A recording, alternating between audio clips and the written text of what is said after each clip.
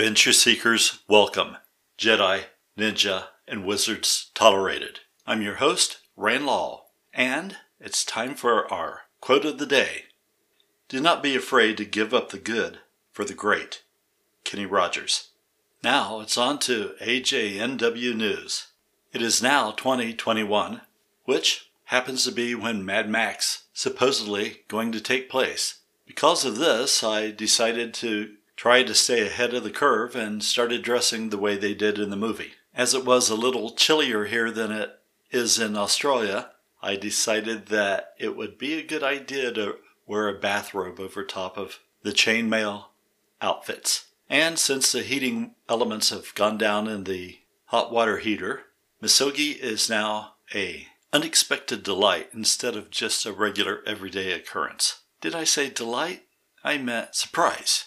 Along with this, every time the chainmail moves, it feels like misogi once again. If you would like to support this podcast, you can sell your blood. Or failing that, you can pledge a gift on anchor.fn/Rand-Law. Another way you can support, if you have some loose change, is you can go to my Patreon page, www.patreon.com/Rand-Law. Now it's time for AJNW weather. It was frosty this morning. So frosty, in fact, that you couldn't see out of the window.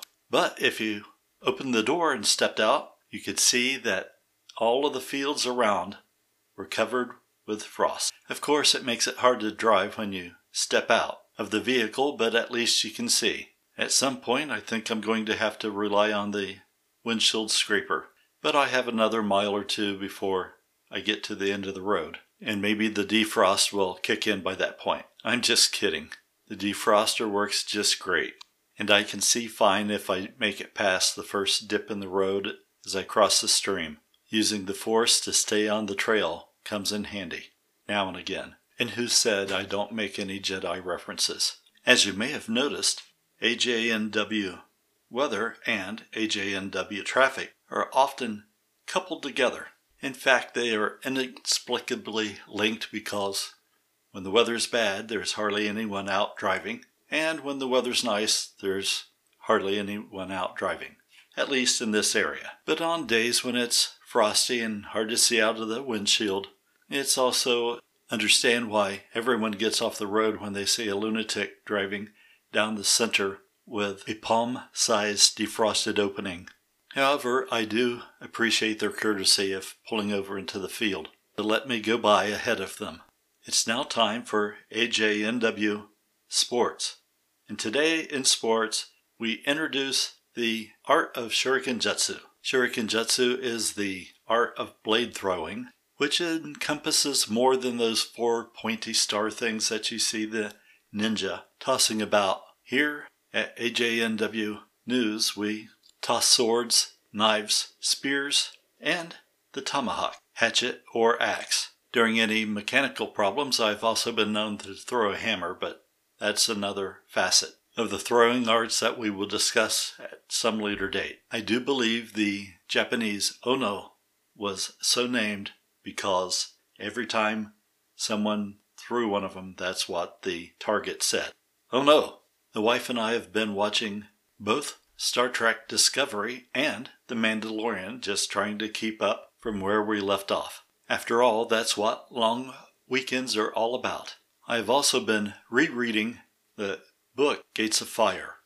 I had told both James Williams Sensei and some of my students that I had not read the book before, but it all came back to me within the first page. But I had forgotten the title.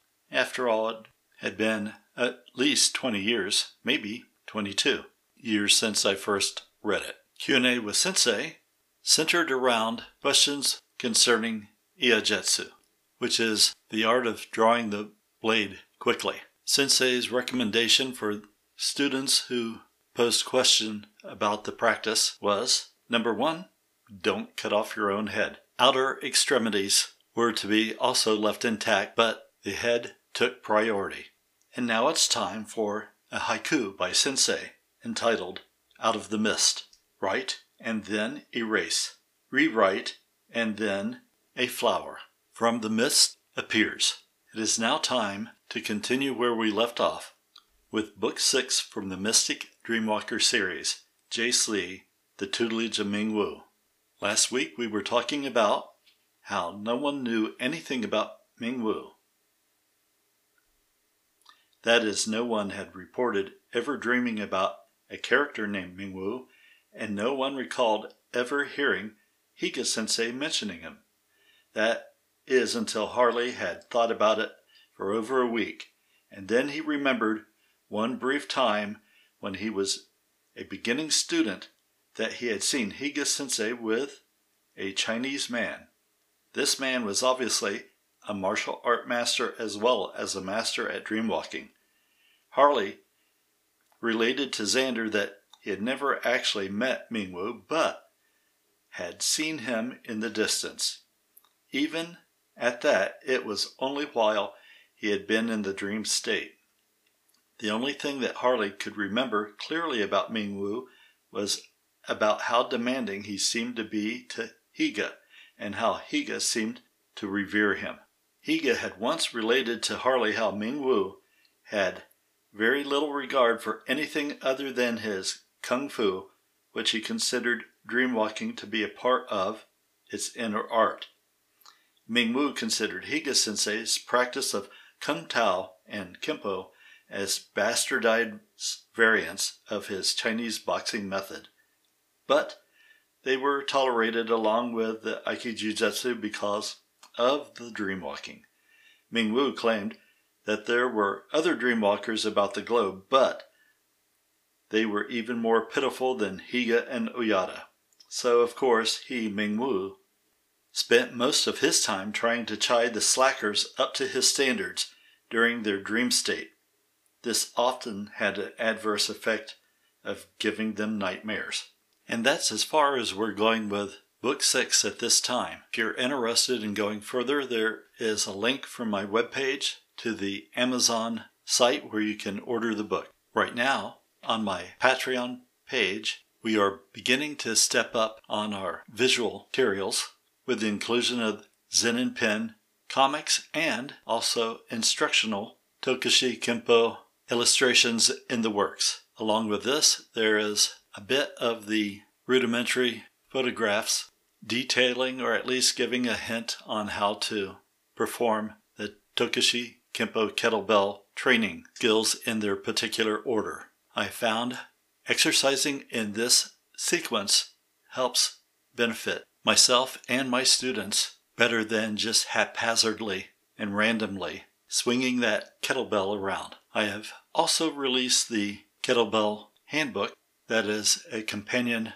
workbook to the Tokushi Kempo Student Handbook. And the Tokushi Kempo Kihan Handbook is already in production. All three of these books go hand in hand together.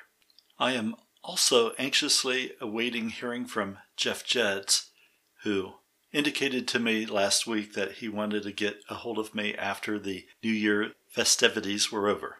For those of you who are unaware of Jeff Jedds' reputation, he is a student of both Arnis and Jeet Kune Do, or maybe I should say Liu Feng's version of the art, which I believe Bruce Lee himself approved of according to a letter that I read that Mr. Feng had graciously made available on the internet some time ago. And by saying that he approved, I believe his exact words were something to the effect of, the ultimate, I don't remember exactly if he said, is inside of you, or that Liu Feng already had achieved the ultimate. Be that as it may, we as martial artists know that there is no destination but a continual daily journey. Perfection is as elusive to us as it is for Seven of Nine or any of the other Borg. And speaking of the Borg, it's always important to remember not to be assimilated. So if you can, fold space and time like Paul Atreides and see into the future, what you desire to achieve, and start walking down that path. No matter what field you pursue, you may never achieve the perfection that you seek, but at least you will be closer if you start than if you have never taken a step in that direction.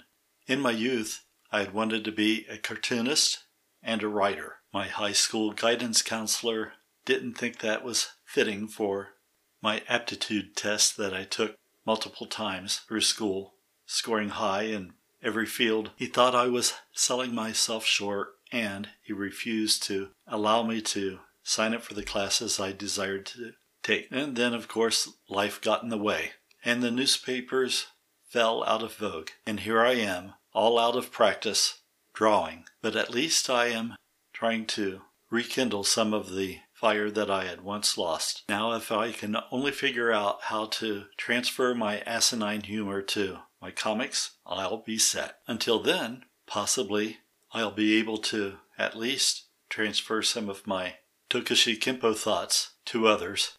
Also, as a reminder, if you're wanting to study Wing Chun, you can go to Adam Chan's page, and if you're interested in working with the man who inherited Fook Young Chuan, you can look up Steve Smith at the Little Dojo.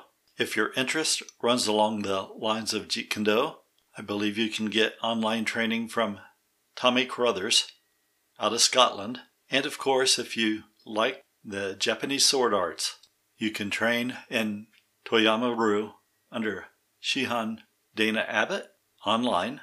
And if you're looking for a full spectrum samurai martial art perspective, you can train with my sensei, James Williams, with his online dojo. Who knows, coming up soon I may have some information from Jeff Jedds on his system, or at least you should be able to get to hear about his next project. I don't know if he's filming anything, or should I say being filmed, at the moment, but of course that's what we will be finding out about later. As always, thanks for coming by and listening, and I leave you with this reminder. I highly recommend martial art instruction. Everything I do has been influenced by the martial arts. I have no weapons, but a weapon can be made. Knowledge over power. Tokushi Kempo.